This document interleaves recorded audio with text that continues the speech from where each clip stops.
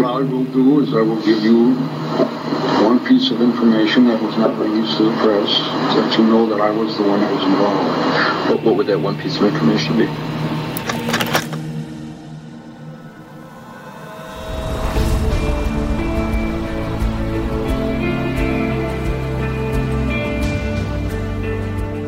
I'm Scott Weinberger, investigative journalist and former deputy sheriff. I'm Anna-Siga Nicolazzi, former New York City homicide prosecutor and host of Investigation Discovery's True Conviction. And this is Anatomy of Murder. So today's case took me through some real emotional peaks and valleys. It involves a community which rallied behind a family dealing with the unthinkable at the hands of what I can only describe as pure evil. And just a word of caution, all these cases are difficult to hear for different reasons, but this one involves children and also sexual assault. And for some, that might just be too difficult to hear. So just letting you know beforehand, because here we go. The family was Vicki and Ricky Jones, and they are the parents of Cora Jones. The Jones family lived in the countryside of northwest Wisconsin. A pretty tight-knit community. I mean, there was a lot of kids, and the river runs right through there, and they play in the river, and had the little store there, and it was a pretty fun place to be a kid. They had two children, Cora Jones, who was 12, and she had a little brother, if I remember correctly. He was about 2 years younger than she was. When our kids were small, we had a lot of different animals. You know, in the winter, they could have snow forts. You know, they had a lot of stuff to do out here. And Cora was just a joy to be around. She really wanted to hunt, but she was a little uncertain about killing a deer. That would all come to an end when she saw one, I'm sure. She's an excellent shot. Cora was a young girl who, like many young girls, she loved talking on the phone. Now, this is the days before cell phones, but they still had phones, and she loved to chat. She loved her friends and talking on the phone and, you know, having kids spend the night. But life had not always been so idyllic and easy for Cora. From the time she was very young, she had some very serious medical conditions. Well, when she was 2, she got a really bad kidney infection. Then she got another one about 3 months later, and they found out that she had a bad kidney. She was only 3, and then they went in and took one of her kidneys out. So she was in the hospital, total of 2 big surgeries for a little 3-year-old. And she was this little tiny girl in this great big bed, and she had tubes coming out of her. And then to try to sit by her and to telling her everything was going to be okay. And she had multiple serious surgeries that basically meant that while they could help her, she had to be on daily medication for the rest of her life. She would never say, "Mom, why me?" Never, ever. Did she ever feel sorry for herself, ever. So as an idyllic of a setting the Jones family lived in, Cora herself did have a recurring fear, the fear of being kidnapped. Now, years earlier, not too far away, a 10-year-old girl was kidnapped right off the street. Her name was Ronnie Eichett. It was on August 23rd, 1992, when her body was found about a month later. She was 10, and so was this girl 10, and Cora watched that on TV. She came home from school, was down in the basement, she came down there and she goes, "Mom, what would I ever do if somebody grabbed me?" I mean, she just feared something was going to happen to her like that. Let's just go sideways for a minute, because there's this interesting theory out there that people talk about, which plays in here, but actually turns it on its head. It's called the third person effect. And basically, that when many people view media coverage of various incidents, traumatic incidents, it very much becomes, it's that person or those people, not me. So people either view the news reports, the media coverage on these horrible, traumatic events one of two ways, either with that third person effect hat on, or like Cora, sometimes over-internalizing it. And it really gets into their brain, and not only the horror of what happened to that person or people being discussed, but they start to worry about, could this be me? She was just fascinated watching that. It was her age, and she was just so amazed how something like that could happen. It was just unbelievable. You know, she wanted to watch it. When she was really small, She loved watching Winnie the Pooh, and it was called Too Smart for Strangers. If it was up to her, we would have watched it every night before she went to sleep. I mean, that's how much she liked watching it. And that takes us to the events of Labor Day, September 5th, 1994. While Cora's mom had left for work, Cora had told her grandmother she was just going to take a ride on her bike down to Sanders Bridge, which was just down the road, to go meet a boy that she had recently made friends with. Her brother was at his cousin's house, and Cora was at Grandma's house. It was Labor Day, and the kids had to go back to school the next day, and we both had to go back to work on Tuesday. She kept calling from Grandma's house. She kept calling and calling, and then the last time I talked to her, it was about 2 o'clock in the afternoon, and I told her I had to run to work. Now, when she didn't return on time, the family began to get really worried. Cora's grandmother reached out to Cora's mom, and Cora's mom remembers that phone call like it was yesterday. My mother-in-law called and said to my sister-in-law that Cora hasn't been around for a couple hours. Then I hurried and went over there. When I got to Grandma's house, Grandma said that she took the bike, then Cora went down to the bridge just down the road a little ways because there was a 13-year-old boy that was fishing down there, and they started liking each other. But her mom didn't think much about it other than, where has that girl gotten off to? And as soon as she got to the grandmother's house, all she could think about is, I got to go get Rick, my husband, Cora's father. You know, I mean, my husband was on our hunting land, so all I could think about was getting Rick up there because I thought, well, he'll find her. Vicky came and got me, told me what was going on, and my first thought was that she had gotten on an inner tube and floated down the river like kids always do. So they did have a starting point. They knew she was meeting this young boy at Sanders Bridge. So the search area really was the blocks and the streets around where the bridge was. So our nephew went to look for Cora, and him and his girlfriend found the bike laying in the middle of the road. But no Cora. Cora would never, ever just leave her bike laying in the middle of the road. And that began an incredible effort, a family search, which included cousins, neighbors, and that grew and grew throughout the hours of their search in the area. I guess we all hoped she was in the cornfield. I mean, you know, we were hoping it was something like that. But I think down deep we knew it wasn't. Let's flash back now to the disappearance 2 years before of young Ronell. Because when now Cora's family heard this, obviously there's going to be flares going up because they found her bike, but no Cora. But Ronell, 2 years before, when she disappeared, one, it was only 45 miles away. And secondly, when Ronell was kidnapped, she was riding her bike.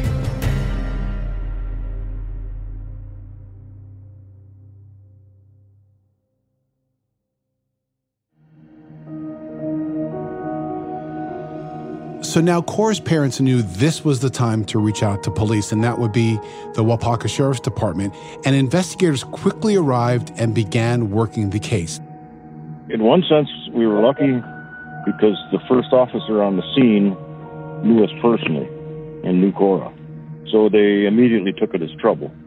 And that's kind of unusual. Usually the first thing you think is somebody ran away or... Cora was last seen wearing pink shorts, a pink top, and a fluorescent green jacket. That's not the kind of items that would be difficult to find in an all-out search. They said they didn't want the family to help search, but, well, guess what? We searched until dark. There was just tons of people there. I think from that point on, she became everybody's little girl. I have to tell you, Anna-Sigga, my first thoughts here was an abduction. Bicycle on the road, no young girl, yeah. And by the time it got dark, didn't find anything. But they did not stop searching. Come home, you can't sleep. You feel like if you close your eyes and sleep that you're giving up on her. It was just a guilty feeling. And it was much more than just Cora's family searching. I mean, at this point, they have search parties of up to 100 people, to the point that it was almost difficult to manage. I think when it got to be dark and they told us we had to leave, how do you leave and not know where she was? That was probably the worst thing that ever could have happened to us, that we had to get in our cars and drive away. Police didn't want Rick to cooperate with the search, and That's very often how it is, and they're trying to protect the investigation. They don't know where this is going to go. They want to make sure that if there's anything of evidentiary value or if there's any trouble encountered along the way, that it isn't going to be the family that is anyone to find it or to potentially be accused of contaminating the scene. And so that's where their head is. But obviously Rick, the father, he couldn't stop himself from looking. It's not a good feeling, and it was hard to rest. So I'd go out with one group, and when I come back in, I'd change my shirt and my hat and go out with a different group. I don't want anybody trying to stop me. I don't know how you feel about it, but I'm the prosecutor, right? And yet I totally get it that he cannot be sitting home while his daughter is missing. He needs to be out there searching. And I think for myself, if it's any family member or friend, I would have a tough time following that directive too. Yet from the other side, the law enforcement prosecutor's perspective, that's the directive I'm giving. But I get it both ways. You know, Anastasia, for families, it's always the search for a loved one. It's that way for law enforcement too, but it's also a rescue and recovery mission until it's not. The governor, he provided any resource we needed. He even sent his helicopter up. I was up in the helicopter flying around with him. That shows the incredible amount of cooperation between the family and law enforcement trying to look for Cora. And Anastasia, as you know, there was more than just her being missing. Time was not on her side. Whether you are in a small town or a big city, people do band together. And it really brought out the best of everyone here. And I think I remember that week the most is just so many people. Because our little area, nothing like that ever happens around here. They just didn't even have to do with everybody. And there was so many people and companies bringing food. And there was just trucks backed up to the door, just bringing in food. And it's just unbelievable. The community reacted by embracing this family. Volunteers were sending in food to feed this search party, which was now up over 100 people. You have Rick out there changing clothes. You have strangers. They are all out there for one reason and one reason alone. That is to try to find this little girl. As Cora's family was told by law enforcement, the longer time goes, the more concerns are being raised about her well-being, not only from the situation of potentially being abducted, but as we mentioned earlier, she was on daily medication. This was life-saving medication that she needed, and that was the extra pressure on everybody to find Cora. But by about that time, I think we were kind of realizing that she was gone. Just hope for the best and get ready for the worst. And beyond the physical search, they stepped it up by using what we so often see on TV, which is the media. Well, then when the media got a hold of it, it was just unbelievable. Vicky, that was her job. She wasn't out doing the search, but her job was to stay there managing and manning the mic, so to speak. I never thought I could do something like that, but when something like that happens, all I could think about was to try to find her. I don't think we ate her. We didn't sleep, we didn't eat, we didn't do anything in those 6 days. Every moment she could get on air to ask people to help, to find her little girl. They tried to make sure it was on every major news outlet, that maybe someone would have seen something, could say something. It was the top story every day. They kept telling us to try to have a story every day to try to keep Cora on the first thing of the news, because that's what everybody would see advertising what was coming up. And, you know, Scott, looking at your former journalist days, how vital is it for in a case like this for it to remain the lead story? I see it important and beneficial on two fronts, and here's why. This is an active search. The more people that know she's missing, even outside of the local community, the better. Having the family make the plea is really a way to step up the amount of coverage, and the potential the story could be picked up statewide or even nationally. Now, on the investigative side, I've covered cases where someone was just driving through the community or visiting on the day that someone went missing, only to realize that they may have important information after seeing a story later on the news back when they get home. There was a big plane crash that was taking her out of the top story. So our governor was Tommy Thompson at the time, invited us to come down to Madison on a Sunday. So they figured that was going to put her back up in the top story. There were so many TV cameras around. I was really concerned that I didn't want too much information. I wanted them to spend their time trying to find her. Now, I realize I'm wearing sort of two hats here, right? I mean, clearly a former member of law enforcement and clearly a journalist whose responsibility is to get information out to the public. But I think it's a delicate balance to be able to make sure that messages were getting out without giving out too much material that could affect a trial down the road. And that is why I think on all fronts, law enforcement and prosecutors alike, this is exactly the type of case that you not only are okay with media attention, you welcome it. Hopefully this is a search and rescue, and you always have to bet on the person being a survivor. You need to get it out there because it is all hands on deck to try to, in this case, find a missing child. So Cora goes missing on a Monday, and that following Saturday at 8 o'clock at night, Cora was featured on the national show America's Most Wanted. Because at the end of that show years ago, then they'd show the kids that were kidnapped. So in the middle of the week, I talked to somebody from out there. We had one video that we went to Disney with her, to Florida in March. And I said, I'll send it, but make sure you take care of it because that was the only video we had of her. So we came home that night early so we could watch that. Then at the end of the show, she was on there. After America's Most Wanted, Rick and Vicky are sitting there, they're home. They now hear cars pull up in front of their door.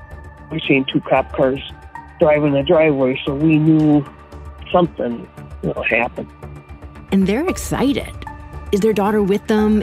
Did this show bring them the news they were hoping? Did it give them the answer? Or did it bring them back their little girl? But when we seen two of our ministers walking in front of the cops, we knew what they were going to tell us.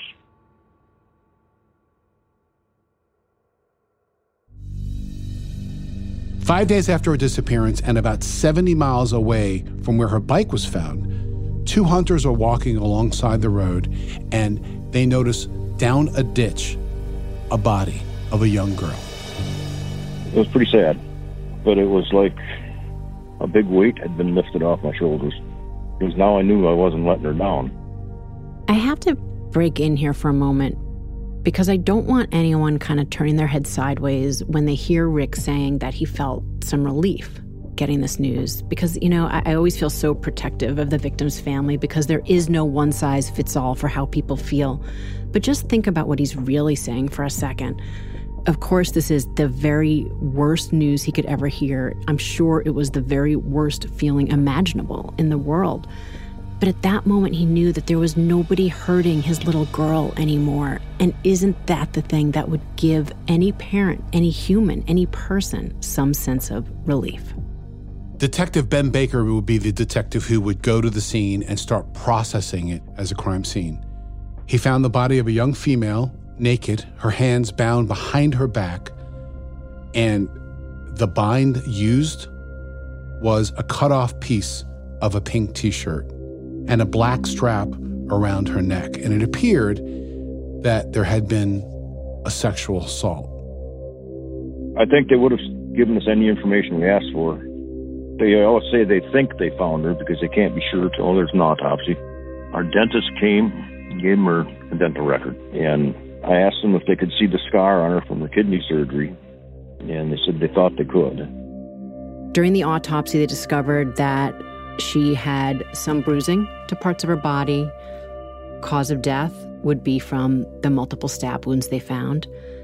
But right away, they started to look at similarities between how Cora was found and now going back again to 2 years before to Ronell's case. Both young girls, both riding bikes, relatively alone, discarded in the woods. And even though they're 2 years apart, what other abductions could be related? A sexual predator normally doesn't stop until they're caught or they die. For law enforcement, this is a sign that these cases could be connected and there could be more. And as they started to look at whether these were connected, they started to tug on that rope, and they found now another. In July, 2 months before Cora was abducted, a woman had called the police. There's a state park, 6, 8, 10 miles away from rural. She'd been riding her bike. A man asked her for directions. He drove away. But then he came back and he hit her with his car. She fell into a ditch. The man got out and he approached her with a gun. And it was only when another car approached that this guy, the guy with the gun, fled. Well, another couple happened to drive by, and he got scared and jumped in his car and drove away, so she got away. And I guess we should have took more of a warning from that, but hindsight's 20/20. It turned out she was an adult, but she looked very young. This woman was 24 years old. In this assault, police suspect that the victim was approached from behind, and the fact that her hair was back in a ponytail, the assailant may have thought she was a lot younger than she actually was. She eventually came up with a good enough description. They got a good illustration of him. She said he was in his 50s, had a scruffy mustache, not a lot of hair, and her description was detailed enough that they were able to come up with a composite sketch. They had to be careful about releasing these illustrations and stuff. It was almost like a lynch mob mentality. You know, I was afraid that there was going to be 2 or 3 people coming in and saying, "Hey, we hung the guy." You know, I was always afraid somebody wrong was going to get hurt.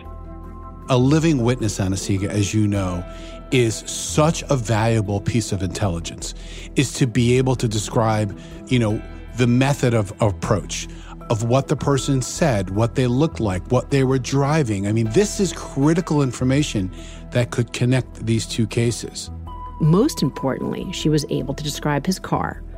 Going back to about the 80s or the 90s, it was a maroon sedan. They brought in all these computers, and they put all the tips in the computers, and it kept kicking out a maroon car. And Ben Baker said, "We find that guy, and we found Cora's killer." Police are looking for anyone that can give them assistance. They're going to other precincts to compare other cases, to see if there are other rapists, kidnappers, murderers in the area that just might fit some sort of a match.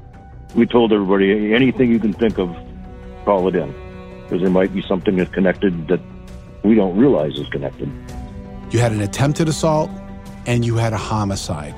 And police were anxious in Appleton to share their information with Waupaca. And when they speak with the Appleton Police Department, they learned that there had been a recent string of burglaries, sexual assaults, and the description of the perpetrator in that cases matches their sketch. And one more detail, he drove a maroon car.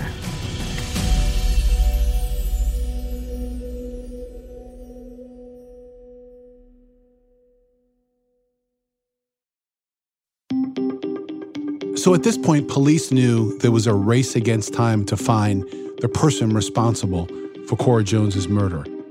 On November 14th, 1994, more than 2 months after her murder, police officers responded to a report of a peeping Tom in the nearby town of Appleton. When police arrived, the homeowner had a 50-year-old man in a headlock after he caught him watching his wife through the window.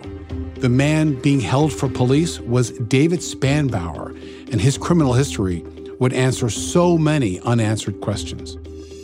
So 2 things to note about this guy who's now just been arrested as a peeping Tom, this David Spanbauer. 1, in his 50s, scruffy mustache, not a lot of hair. And what does he drive? A maroon car. But now let's go back in time and look at his record a little bit. While you can't use that in court because that will be propensity, because someone has committed a crime in the past doesn't mean they committed this one. You have to prove each crime based on the evidence in and of itself. But when we look at this guy, as far back as 1959, after being dishonorably discharged from the Navy, he had been in and out of prison. Well, he had been in prison 2 times before. He broke in the house and raped a babysitter. And then when the family came home, he shot the homeowner in the face with a shotgun. He obviously had no regard for human life whatsoever. Police are looking at this, and right away they're honing in. They just might have got their man. So when police brought Spanbauer in and began to ask him questions about incidents within the area, Spanbauer was very upfront and willing to discuss his alleged crimes. The following will be a recorded statement from Mr. David Spanbauer on Monday, November 21st, 1994. We have the interview with David Spanbauer, and you'll hear portions of it. And just one thing to note, people sometimes talk about sound quality of these things, but these are the actual real audios being taken for evidentiary purposes. So they may not sound as high quality as when you're recording a podcast, for example, but that is because if they're less than ideal, it is real time as the evidence is unfolding. And that is what you're getting the peek into. Are you responsible for any homicides in the city of Appleton? Yes. And of his statement to police, the most detail was given in a back and forth with the Detective Baker, about Cora Jones. When did you first see her? She was on a bicycle. I pulled over and told her to get in the car. She got in the car. I attempted to strangle her. With what? I don't know, a piece of clothing or cord or something. He made her get out. She was bound. Walked her down into a ditch. Could you show me where the stab wound were? Chest, stomach area. Chest and stomach area. Okay. He told investigators that he tore a part of her shirt and used it to tie her hands. And despite attempts to strangle her, she fought back, which is heartbreaking. How did this one down? I didn't want her to recognize me. Be able to recognize me. I didn't want to go back to prison. I'm just going to say this, is as many interviews that we've done with suspects or with victims or families of victims, these confessions never get easy. I think it's fair to say, having been involved and heard countless of these at this point, it just, it always stops me in my tracks, because we're talking about people. While, yes, it's for evidence and you're building cases, he's talking about a young girl in this case, and he's talking about other victims too. And I've never been able to wrap my head around that. And I know, Scott, you and just so many others, probably everyone out there listening to this feels the same, that, how people are capable. And when you listen to him, it is so matter of fact. And that is the thing that probably always hurts me the most. He took everything from Cora, her life, and all her love from her family. But for him, it's just matter of fact. Here's what I did. What do you want to ask me next? When did you decide she had to die?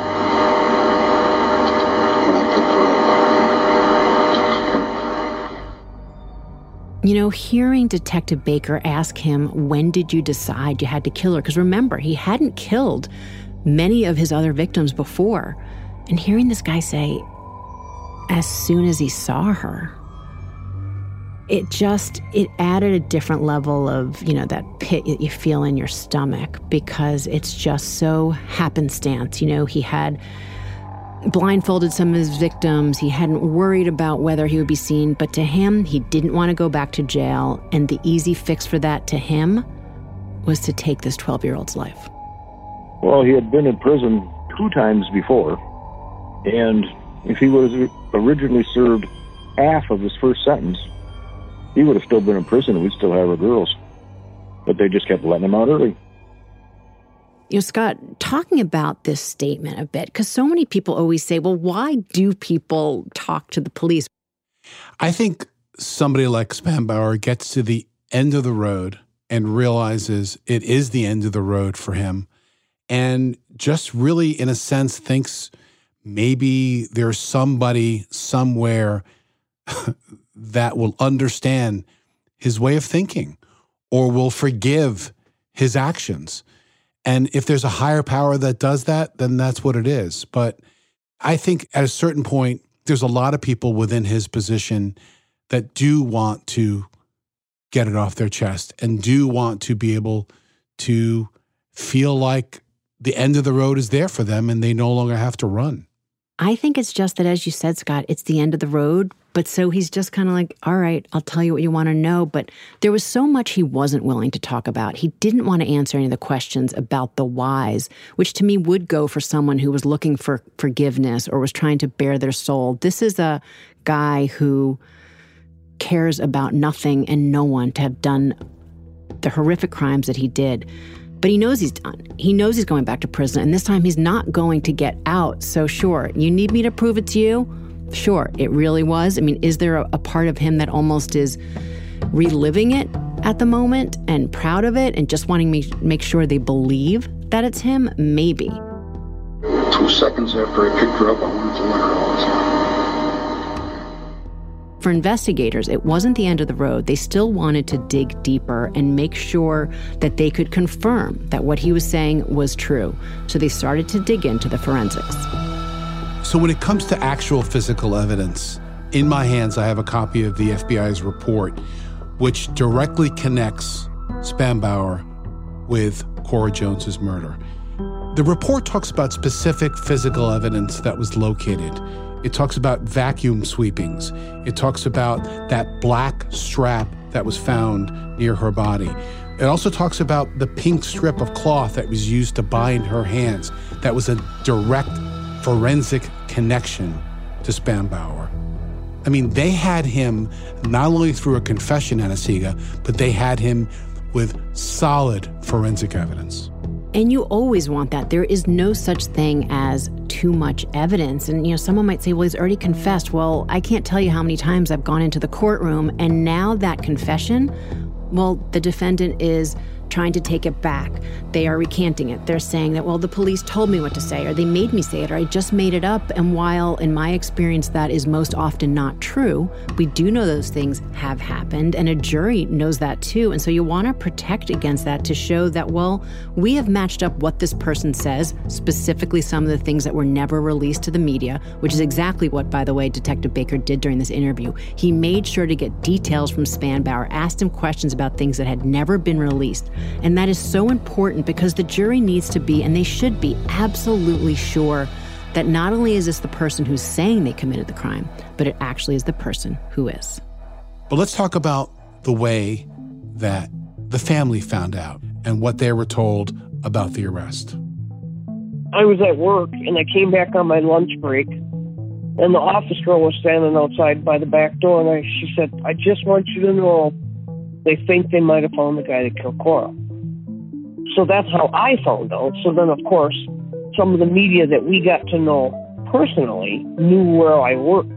So then they started calling me to see if I could do an interview at work so they could get it on TV later that afternoon. There was a guy in prison in Minnesota that confessed to it. And how sure are you? How positive are you that it's this guy?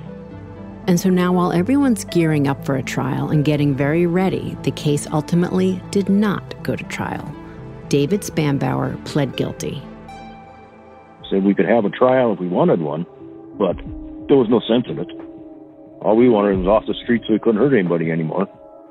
As part of his plea deal, he admitted to much more than Cora Jones' homicide. He admitted also to the murder of Rennell and many other crimes as well. The first time we went to court was Cora's 13th birthday. It was the first time we ever seen him. I couldn't even imagine what it was going to be like to see him, but it was horrible to even look at him. Thinking what he did, it was horrible. Be that close to him. Before he was sentenced, family members were given the opportunity to give their victim impact statements, to tell this man in the courtroom, and more importantly, the public and the judge who was just about to sentence, everything that this man had ripped from their lives. Rick and I sat down and wrote down what we wanted to say, and Rick, during his sentencing, got to say how we felt, so that was good. And some of my family and our family talked. Put him away forever so he could never hurt anybody again. And I think just trying to get through to his head what he did to these girls. And we just wanted them to feel a little guilty, but it was nothing. He didn't think he did anything wrong. The district attorney said, if you're a man at all, just turn around and face your victim's family. Because Rick and I were only a few feet behind him. He wouldn't pick his head up and look at anybody. And the judge, after hearing that, he sentenced David Spanbauer to 3 lifetime sentences and 403 years. Anna-Sigga, in my brain, I have a space which is designated as pure evil. People that we've done stories about, people that I've come in contact with in my law enforcement career and as a career as an investigative reporter. And David Spanbauer is absolutely on that top 10 list. When the judge sentenced Spanbauer, he reserved some harsh words for that defendant. He said, I don't know what cesspool in hell you crawled out of. He said, but the legislature won't let me send you back there. Clearly, he would have given him the death penalty, I think. I wrote a letter to him and sent it to him because it just made me feel better. Because I said, I hope you never go to sleep again and ever have peace, and I hope your conscience kills you. I can't even imagine being able to close your eyes, is what I said. How do you even live with yourself after what you did? David Spanbauer went to prison. He died in prison at 61 years old in 2002. It's a very strange feeling. Sit back and let out a sigh and, well, it's over. And now we pick up the pieces and go on. You know, as a toddler, Cora overcame so many medical challenges, nearly losing her life during a kidney surgery. And while in the back of her mind, the kidnapping of another young girl gave her a reason to be fearful, and even though she needed daily life-saving medication, she really loved life, her friends, and most importantly, her family. None of us ever think something that bad is going to happen to you. So, I mean, everybody just lets your guard down because you really don't ever think it's going to happen to you. We take life for granted. We do every day. We just get up, went to work, and our kids went to school. And, don't know how much you can appreciate what you got until somebody's gone. When I think about Cora Jones, Ronell, and David Spanbauer's many other victims, the big thing that I come out with is I just wish that we could find a way to protect the Coras and the Ronells from people just like him.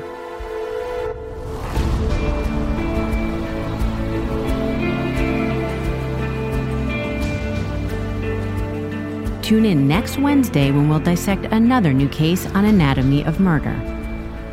Anatomy of Murder is an Audio Chuck original, a Weinberger Media and Forsetti Media production. Sumit David is executive producer.